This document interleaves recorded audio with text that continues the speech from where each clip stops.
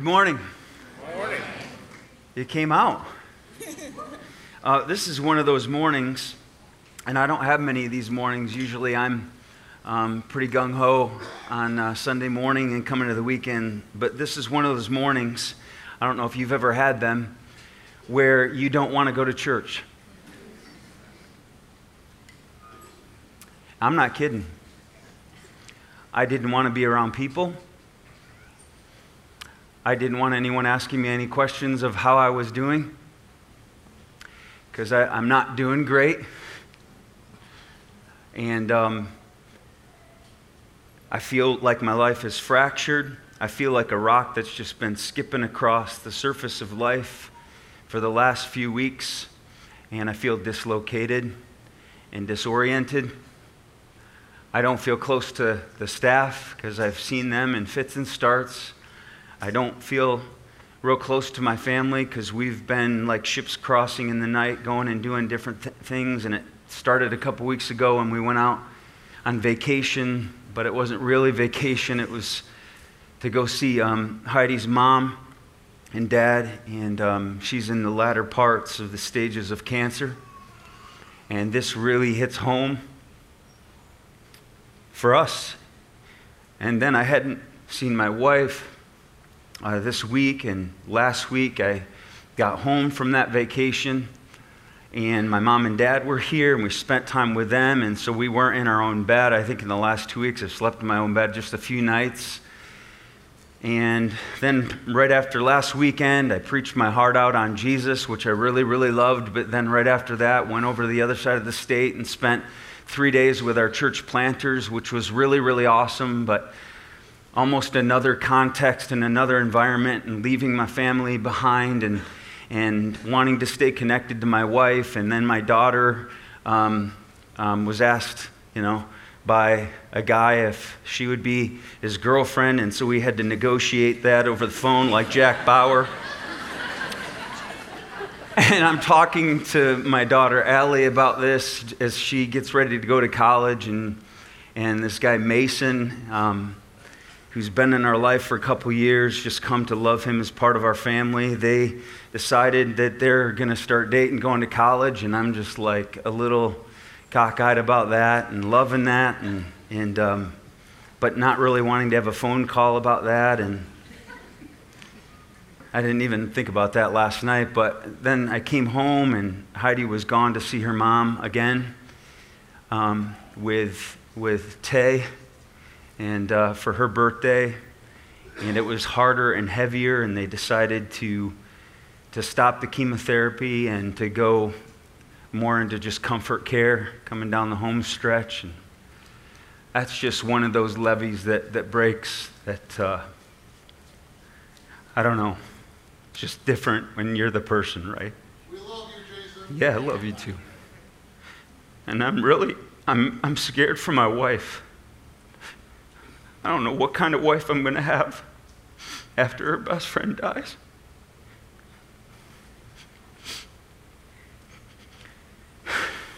So, I haven't been sleeping good.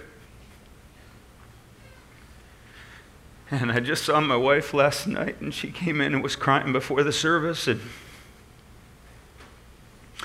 like, oh God, I don't feel like I'm supposed to get up and share about NucleUS and the series, but there's no one else to do this, and it's just like you. Some days you have to get up and go to work. And then this week, Allie is going to college, and she's here. And I love her with all my heart. I love you. This church has been such an awesome place for my family. And she came when she was 3 years old, and now she's 18. And man, I prayed in the early years, don't make her one of those rebellious pastor's kids. I'd met them. Woo!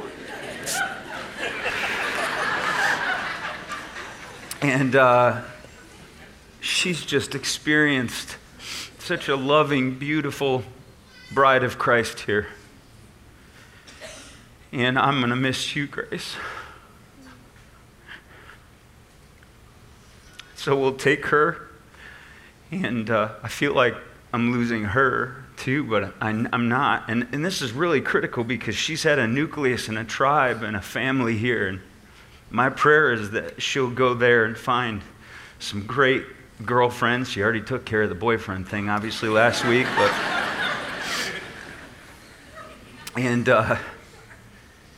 But she'll find just a great family like we have here.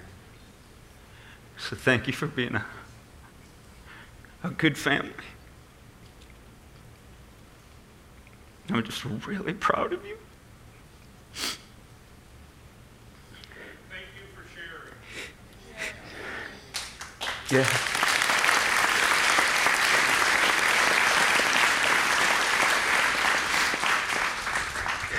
Did somebody throw this up on the stage? Or to God? Did you just provide a ram in the thicket? You know? Yeah. Yeah. Did I do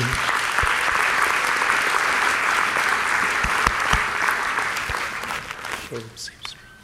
Yeah. Yeah. No, seriously, was this here? That was cool.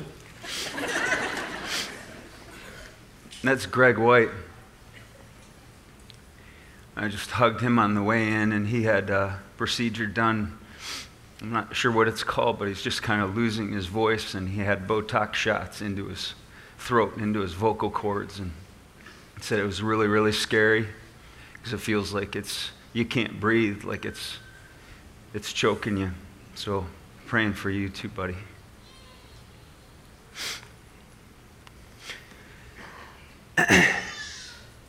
We need what the Bible calls the household of faith, or the family of God.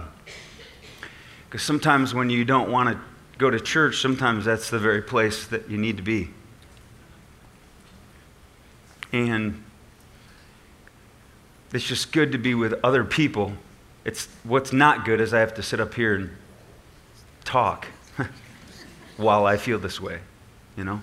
But I am really glad for the presence of a band of Christ followers. And if you're new here and you don't really feel plugged in, and you're like, who is that Panzaic guy up front?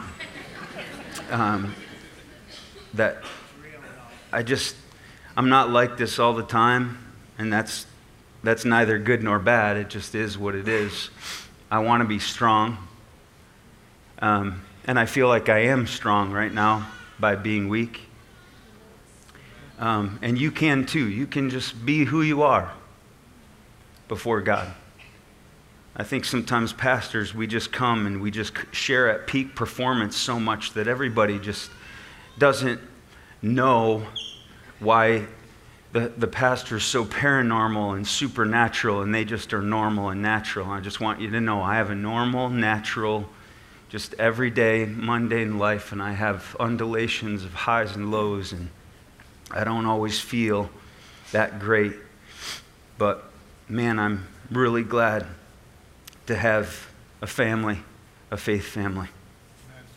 And so as we prepare for fall, a lot of times we talk about our family. We have just kind of a family talk, because as it goes seasonally, the church goes into a sort of a surge mode, and people come back from vacations, and man, it's gonna be crazy around here. And we need your help. We need everybody to know in this family that it doesn't just happen with or without us, it happens with us. And we all got to sort of make an active decision to insert ourselves into the family paradigm, into the nuclear family that is this church, and to say, what can I do to contribute to the health of what's taking place here, so that people can come to the body of Christ and meet the head, who is Jesus. And the body and the head, there isn't a decapitation, but they're together. And that the mind of Christ is worked out in the body of Christ. And when people walk in here, they feel the presence of God, because the body of Christ is the new presence of God once Jesus left. And so we're the tangible physical expression of that presence to the world. So that's a big deal. And it wouldn't surprise you, I read books on the church quite often, the good, bad, and the ugly, and how to lead a healthy church. And one of the quotes that I jotted down a while back was, "Nothing on earth has greater potential to change lives and carry out his kingdom work in your community than your local church." There's nothing like the local church when it's working right. Its beauty is indescribable, its power breathtaking, and its potential is unlimited. The church is the hope of the world.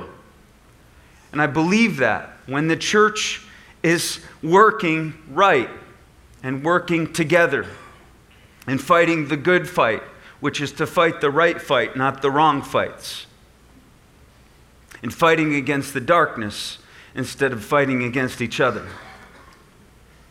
But the church isn't always that hopeful and alive. A.W. Tozer, one of my favorite authors, said, 100 religious persons knit into a unity by careful organization does not constitute a church any more than 11 dead men make up a football team. We know that because we're Lions fans. The first requisite is life, always. The first requisite and prerequisite is life. And it doesn't, I don't know, it just isn't something that I'm not mindful of, that it takes a bunch of people activating and mobilizing themselves to insert and inject life into something in order for it to be poised and passionate. That just does not occur simply because we get together underneath a steel roof. That's everybody here activating themselves and animating themselves as the body of Christ so that the hand moves and the finger moves. And I don't know what part you play, but if everybody here moves, we have a pretty agile thing going on here.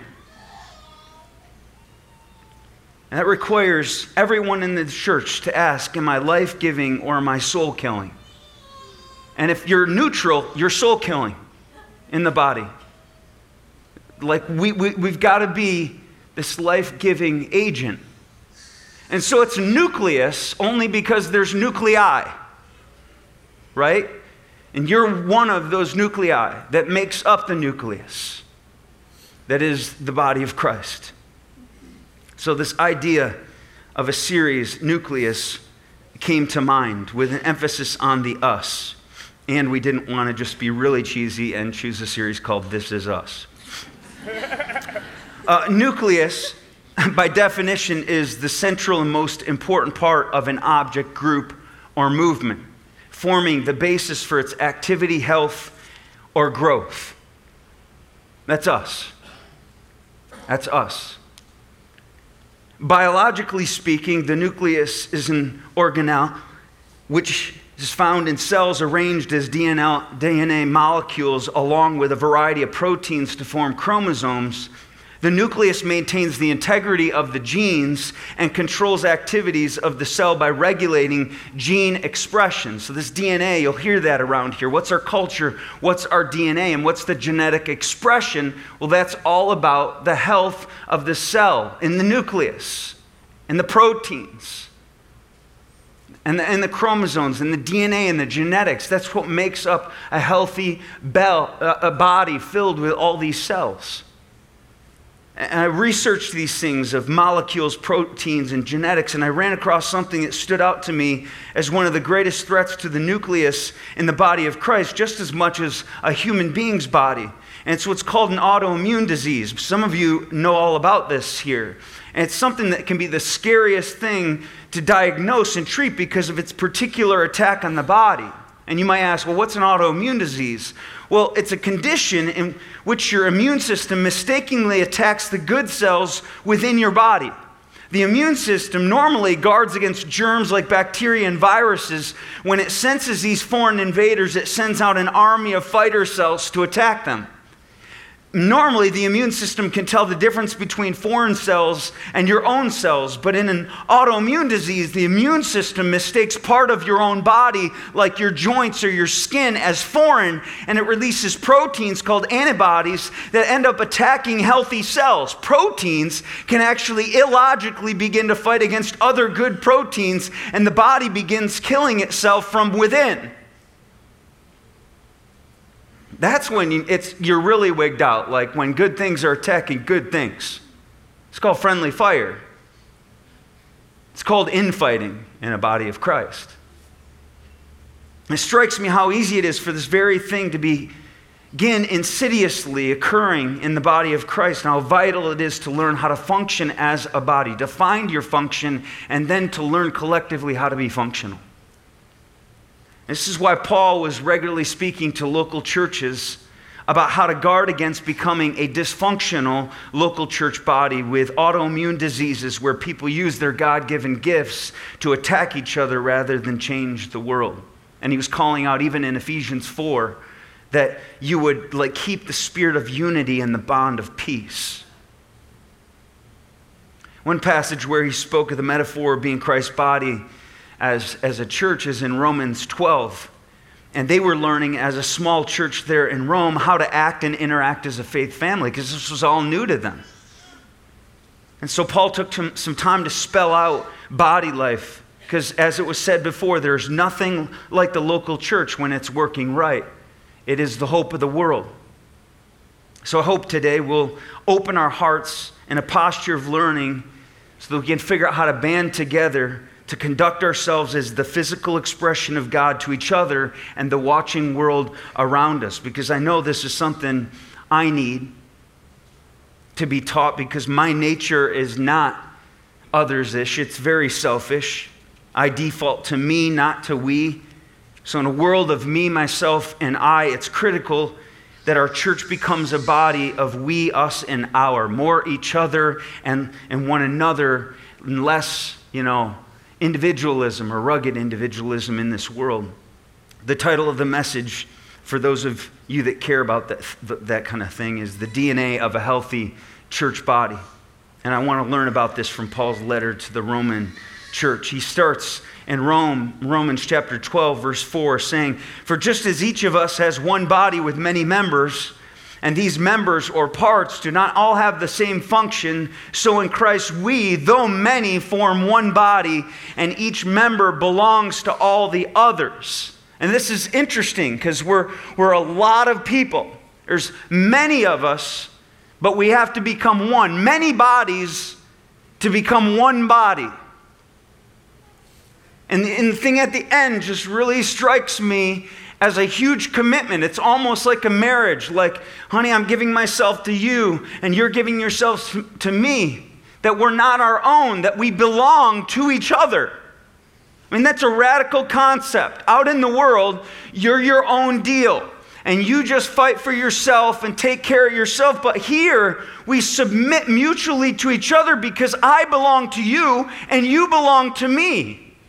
In fact, Christ said, "You've been bought with a price, therefore glorify God with your body." You are not your own. And one of the things I think in churches, we all want to stay individuals. And he says, yeah, you are many bodies, but I want you to be one body. And the way you do that is mutually submit to each other, that you are not yours and they are not theirs, that you are each other's. That's a powerful body when that starts pulling in the same direction. It goes on, it says we have different gifts according to the grace given to each of us, which is really amazing that you got gifts. But if you don't know that if you don't get grace with those gifts, you think everybody should have the same gift or personality or perspective or, ability. But that's not how it works. Just because people aren't like you and you're different, it's important that we accept, embrace, and actually find glory in our differences. And the only way for those different gifts to not be something where we become prideful in our gift and dismissive of other people's gifts is when God gives us grace along with a gift, so that we honor the multitude of gifts in the body. And he goes into them. If your gift's prophesying, then prophesy. Speak truth in each other's life, right? In accordance with faith. If it's serving, then serve. If it's teaching, then teach. If it's to encourage, give encouragement. If it's giving, then give generously. If it's to lead, do it diligently, Jason, today, right? And look at that. Lead well today, Jason, even if you don't feel like it. Be diligent, overcome, be faithful, right? And if it's show mercy, do it cheerfully. There's a way actually to do things cheerfully and diligently and generously. These are adverbs. Like, I want you to do the verb, but add some adverbs to that. And a church that just does the verbs and not the adverbs is not a contagious church that becomes very attractive to people in the world. It's those adverbs that make all the difference. It's you did it, but you did it with joy. Right after this paragraph of Paul talking about the dynamic nucleus of the body of Christ, he then moves in rapid fire through a list of the DNA of a healthy church's genetic expression. In Romans 12, starting in verse 9, I'll fire through these. It says, love must be sincere. Hate what is evil. Cling to what's good. Be devoted to one another in love. Honor one another above yourselves. Never be lacking in zeal, but keep your spiritual fervor serving the Lord. Be joyful in hope, patient in affliction, faithful in prayer. Share where the Lord's people are in need. Practice hospitality. Bless those who persecute you. Bless and do not curse. Rejoice with those who rejoice. Mourn with those who mourn. Live in harmony with one another. Don't be proud. Be willing to associate with people in low position. Don't be conceited. That's the same thing as not being proud, but you're a bunch of prideful people. So I said it twice. Don't repay evil for evil. Be careful to do what's right in the eyes of everyone. If it's possible, as far as it depends on you, live at peace with everyone. Don't take revenge. My dear friends, for it is written, it is mine to avenge, I will repay, says the Lord. Amen. Wow. On the contrary, if your enemy is hungry, do what you would naturally do, right? Feed him. Wrong. That's not what we would do, right? We'd punch him in the face. And he's like, not this body. If he's thirsty, give him something to drink. And doing this, you'll heap burning coals on his head. Which is a weird phrase, right? And then it says, don't be overcome with evil, overcome evil with good. And he's like, you get what I'm talking about? This is the body of Christ. It's like, man, that's a lot of content. That's a lot of stuff. That's a lot to digest. And he's like, but this is the DNA of a new thing that Jesus died for called the church, called the ecclesia. The brass tacks of the body of Christ, these no-nonsense nuclear components. Romans 12, just to go through them one at a time, love must be sincere, hate what is evil, cling to what is good. A loving church that is truly sincere hates bad things intensely and cherishes good things dearly. And we're in a world where the word hate's thrown around a lot, and so, it's like hate speech and hate groups. We hear about that, and that's a real thing. And we would think we're never supposed to hate. But you're supposed to hate. Love hates evil. And we as a church have to learn how to hate the right things. Not hate right things, hate the right things that God hates. See, we hate in this church lying.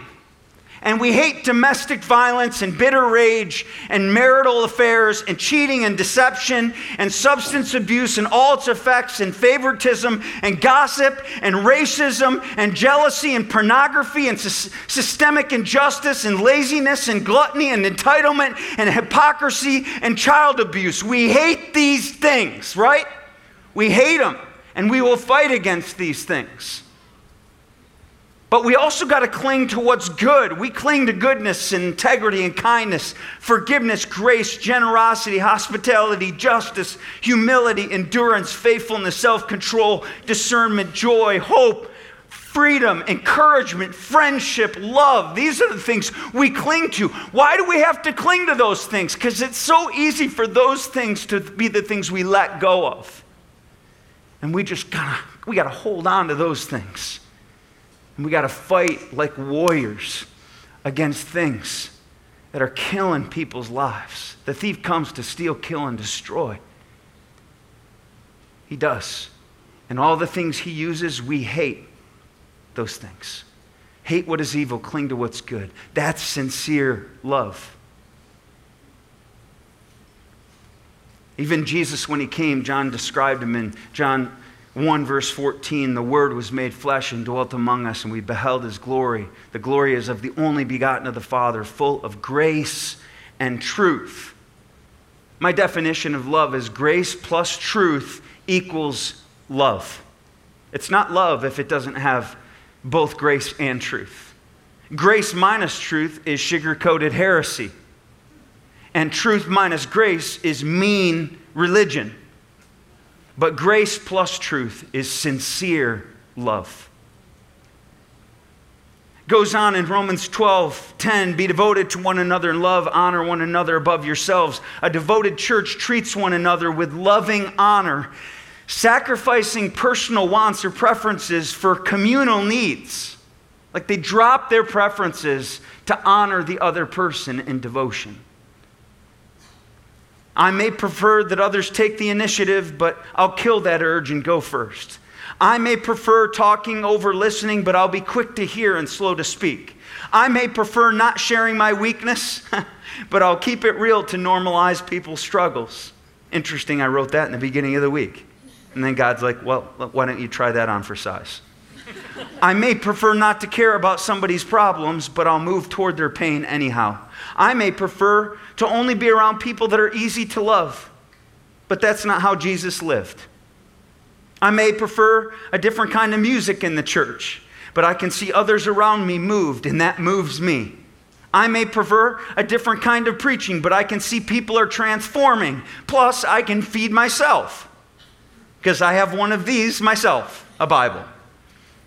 I may prefer things that make me feel good, but now I look for what makes other people feel good. And I might have an instinct to want what I want, but I want to devote myself to honor other people's needs above my own.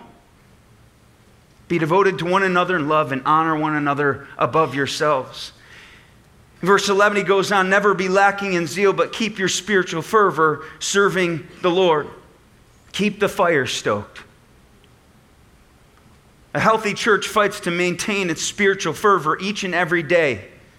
Each and every person does this each and every day. In each and every one of our specific, unique callings, by focusing on serving the Lord wherever we're needed, with poise and passion. If you don't set out to keep it, you will be set up to lose it. That passion comes and goes, and you have to keep it. I can tell you right now, if you don't take heart, you will lose heart. Because heart just doesn't sort of come naturally. That's why it says, take heart. In this world you will have suffering, but take heart, I've overcome the world. And Paul even says, therefore we do not lose heart. It's this idea of like keeping your spiritual fervor and maintaining zeal as you serve the Lord. Boy, that doesn't just happen. You gotta say, God, I'm setting out to do that. I want to have passion. Do I actively do things to keep my passion levels high for God throughout the week? Do I come to church each week eager to serve the Lord by serving people? Does zeal fill my spirit when I think about gathering with the church body? Do I greet people and relate to kids and listen to the message and sing with enthusiasm? Do I look people in the eye with a contagious smile and a bright countenance? Am I fighting to keep a spiritual fervor in life, or am I letting myself become lazy and lukewarm? Paul's like, man, this is the kind of body I want you to be. Never be lacking in zeal, but keep that spiritual fervor while you're serving the Lord. But pain's going to come our way. So he says in verse 12, be joyful in hope, patient in affliction, or in difficulty, and faithful in prayer. A strong church faces hardships with patient hope and abiding confidence in the power of prayer, believing by faith that God can change anything, work any miracle, and do the impossible. We never give up. We don't. We just keep hoping.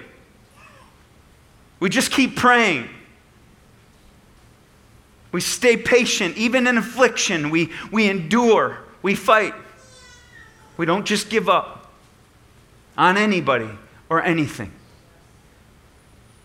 Do I suffer well? Do I maintain joy even when I'm not happy? I hope you're seeing something right now. I'm not happy today. But I'm stoked in the Lord. Does that make sense? Like, I don't want to do what I'm doing right now. I'm not joking. This is so exposing to not feel happiness. But what I'm saying to God is, I'm your vessel. I'm like a glove. I'm just hanging like this. But if you put your hand in and start moving, you can animate me with your joy, because the joy of the Lord is my strength. Amen. Right? The joy of the Lord is my strength. Restore to me the joy of my salvation, it says in Psalm 51. Don't even get me preaching. Man, what do I do? Do I give up when things don't go my way? Do I keep praying even when I don't see answers to prayers? Do I keep bouncing around to churches anytime they start to bother me? Or am I resilient and faithful? Am I up in your grill yet? Have I falsely believed that following Jesus meant my life would be and stay easy? Is my life based on obedience or convenience? Devotion or just emotion? Am I just a fair weather follower or fan of Jesus Christ? Verse 13 says, share with the Lord's people who are in need and practice hospitality. This is for you tightwads. A generous church is always asking, what can I give or give up in order to make others feel at home in this house? Hospitality cannot exist without radical generosity. With your time, with your energy, and with your life. Your time, your talents, your treasures. You bring them and offer them. Am I sharing my energy? Am I showing up and sharing my energy with other people? Am I showing up to share encouragement with those who are beat down? Am I showing up to share my tithe so that the church can thrive, not just survive? Am I showing up to share my smile and presence and time and listening ears so others feel welcome? Am I showing up to share or take, give or get, deposit or withdraw, invest or suck? Because I can tell you, if you showed up to suck today, church is going to suck. And some people they just download. They never upload. They pirate. More, me. Vacuum cleaners, they suck. And every church that sucks that I've ever been in.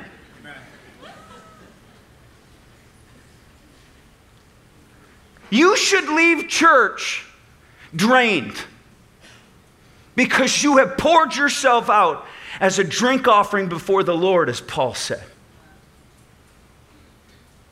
I want to leave church inspired. What is that? That's just our American church.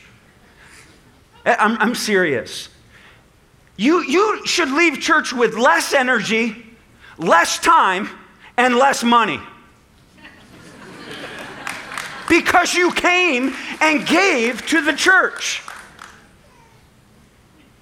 Holy smokes. And I just think there's some people, they don't know how to invest in the church. All they do is infest the church. And if you infest this church with your presence, but never invest into this church, we will have an autoimmune disease. And the nucleus will not be strong. And our DNA will not be strong. And this culture will be anemic. And people will feel it, and it will not feel like the body of Christ, because it won't look like the body of Christ. Because it will be detached from the head. You're going to love this next one, verse 14, because this is so popular. Bless those who persecute you. Bless and do not curse. And don't think for a second that when this book was written in the first century, they loved that statement any more than you hate it right now. A graceful church seeks to bless people even when they're ill-treated by them or mistreated by them. The people of God don't curse people, ever. They never say or think, God damn you. That right there is really, really practical. That if you ever encounter somebody in any way as mistreating you, there should be in your head and on your lips a God bless you, not God damn you. That's hard. I'm not talking about easy truth here. This is steak and potatoes. This isn't your typical Jell-O Jesus. And I'm not good at that. But only until God, takes out my operating system and puts in his OS, right? And then changes all my system preferences to his preferences, and I take on the mind of Christ, am I able to do what Jesus did? And when I am persecuted, I don't retaliate, or when I'm reviled, I don't retaliate, but I commit myself to him who judges righteously. I say, God, they're all yours. I don't know how you're going to do that, but you need God's Spirit to do that. Rejoice with those who rejoice, mourn with those who mourn. A caring church celebrates with you when something awesome happens in your life and enters your pain with you when puke hits the fan. They don't make people feel self-conscious about sharing blessings or burdens. We're not really great at either one of these things, I've noticed in our culture. In fact, when something awesome happens in my life, I don't want to tell anybody to make them feel bad that it didn't happen to them too. And when something bad happens in my life, I don't want to share it with them because I don't want them to feel bad, to make a bad life even worse. It's really interesting. If something's really, really good, if we're too good or too bad, we don't like those people. And he says, I want the church to be the place where everyone else, like the minute something good happens in your life, you have to edit it out or you have to regulate yourself so everyone else doesn't feel bad that they didn't get an inheritance from their family or they didn't have a good job promotion or whatever. You can come here and share something awesome and we'll be happy for you even if it doesn't happen to us. Because we're not selfish. We're not. And we'll mourn with you when you mourn. Because we want skin off our back. Live in harmony with one another. Do not be proud, but be willing to associate with people of low position. Do not be conceited. It is conceit and pride and prejudice that causes us to look at other people and positionally to typecast them and to marginalize them and ostracize them. And he says, not in this house. And I'm going to tell you today, not in this house. Not in this house. We actually are going to look for, in the herd, the weakest ones in the herd, of low position. And we are going to swarm them. I've heard stories just today of people that have been in baptism class and they're struggling with schizophrenia. I don't know if that might touch you here today. We welcome you. Mental illness, we're just praying before coming out here with the band and tech team for things, and just someone shared about just this bipolar thing that they've got going on, and they were so scared because they were a pastor's kid and they grew up and it was just seen as weakness and don't want to even share with anybody else because God should just be able to take care of that, and sort of anti-medicine and anti-doctors and science and anti-church. It's like you don't go to the church and share that you have sort of mental illness, and because we're so trite and we got platitudes and we'll just trust God and it'll go away, or just pray and you'll have a better day. It's like we just gravitate to people that just don't have good hygiene. We hug them. We gravitate to people that look really, really weird and act really, really weird. Because, newsflash, you're all weird. You're the only one that doesn't think you're weird. And you got problems. You're the only one that thinks everybody else has problems. It's like some of you here, it's like I've had like one roommate, I've had like 9 roommates, and they're all so, I don't know, weird. It's like, you know, it could be you. Has anyone ever told you that? Like you just keep going through people, you know, like underwear. It's you. I can't even finish my message. That's unfortunate. Man.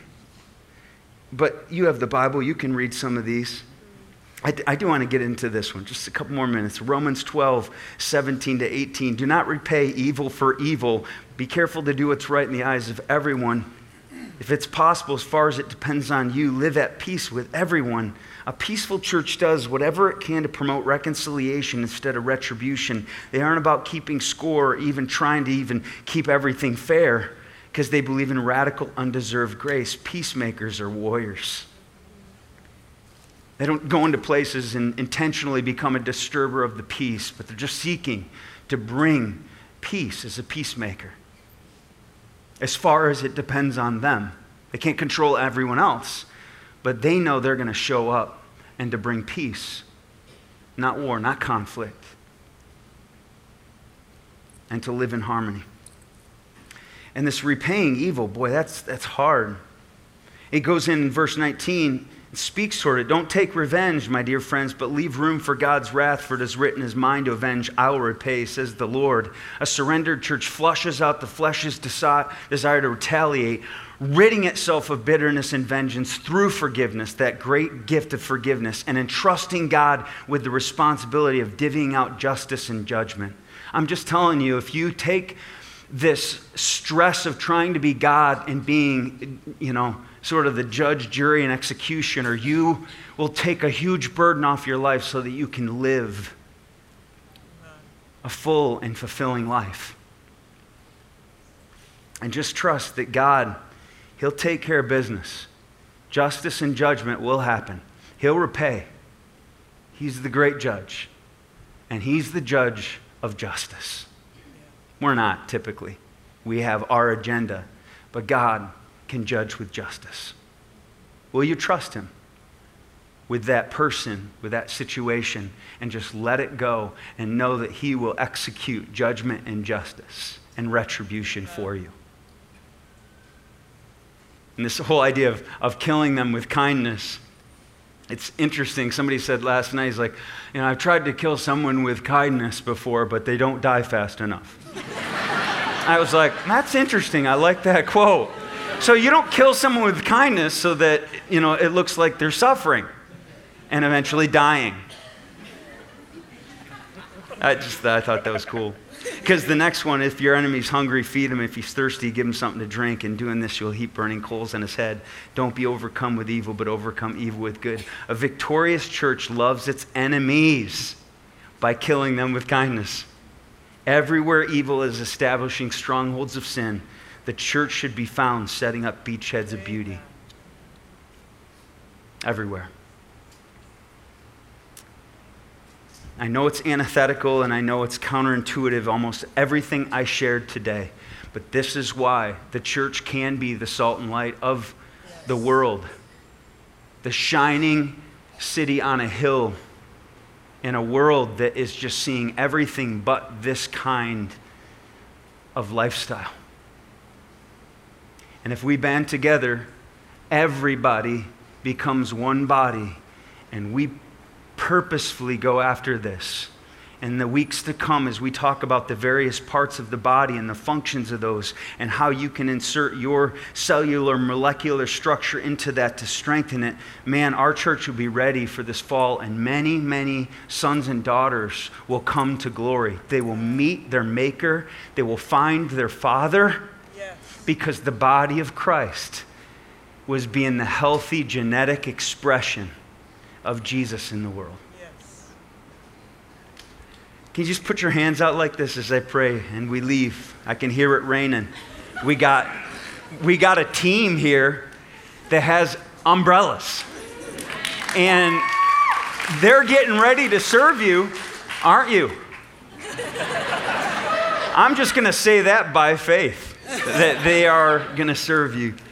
God, we just put our hands out as a posture of just surrender, because some of us are so macho in here. We've figured out a way to deflect every single thing that you've said here this morning, and we are going to leave unscathed. And I hope your Holy Spirit pounces on that person, puts them in a full Nelson, and makes them say, Uncle, right now.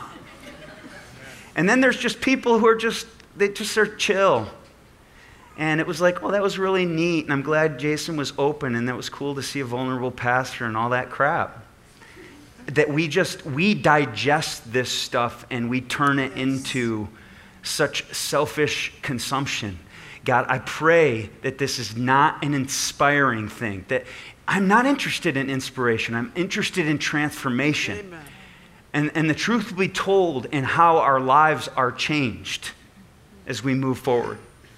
So take everything that has been experienced in the last hour and 15 minutes, hour and a half, and help us to band together as a body, to meet new people, to reach out, to get out of our comfort zones, and to move into your zone of risk and faith, because that's where the life and adventure starts, right there, baby. We love you so much, God, and we love you precisely because when we can't do it, you can. And when we don't feel it, you can fill us with your emotions. And when we don't have the words, you can give us words. And this week, there's a lot of people in here with a lot of deficiencies, and they don't know how they're going to tackle what's in front of them. But I pray that you will just come upon them by your Spirit and fill them up for the task before them. They have what it takes if they have you. Yes. We lift you up, Jesus, as the center, as our lifeblood and our lifeline. And we want to stay close to you. And we pray in that powerful name of Jesus this morning. Amen. Amen. You're dismissed. Come on up if you want to have prayer. Can you hold on a second, Sherry? Can you come up, please? Just jump. So last night I prayed over Jason, and I just think it would be good to have Sherry pray over Jason and over Heidi, over Allie, over the family. Can you just join us in that? Go ahead, Sherry. Spirit of the Sovereign Lord, we cry out to you. We know we don't have what it takes for this family to feel your power, but we know that you do. You have come to comfort brokenhearted people. You've come to bring your healing love and your power in their weakness. And so like Paul, you say that your grace is sufficient. Your power is made perfect in weakness. Yes. And today, God, you allowed us to see Jason preaching in a way where your power was made perfect in his open vulnerability and weakness. And so today we just ask that you will so be intimately close to each member of the Holdridge family. That God, you will give grace where it's needed. That you'll give your intimate love and speak tenderly to their heart. God, we're just asking that as there are so many places they all need to go in this next couple weeks, that God, wherever they go, they will sense the pervading spirit, the visceral Holy Spirit presence in such a way that they know that you are with them. You're never going to leave them. Yeah. In your name we pray. Thank you, Jesus. Amen. Yeah, thank you. Thank you, God. Thank you.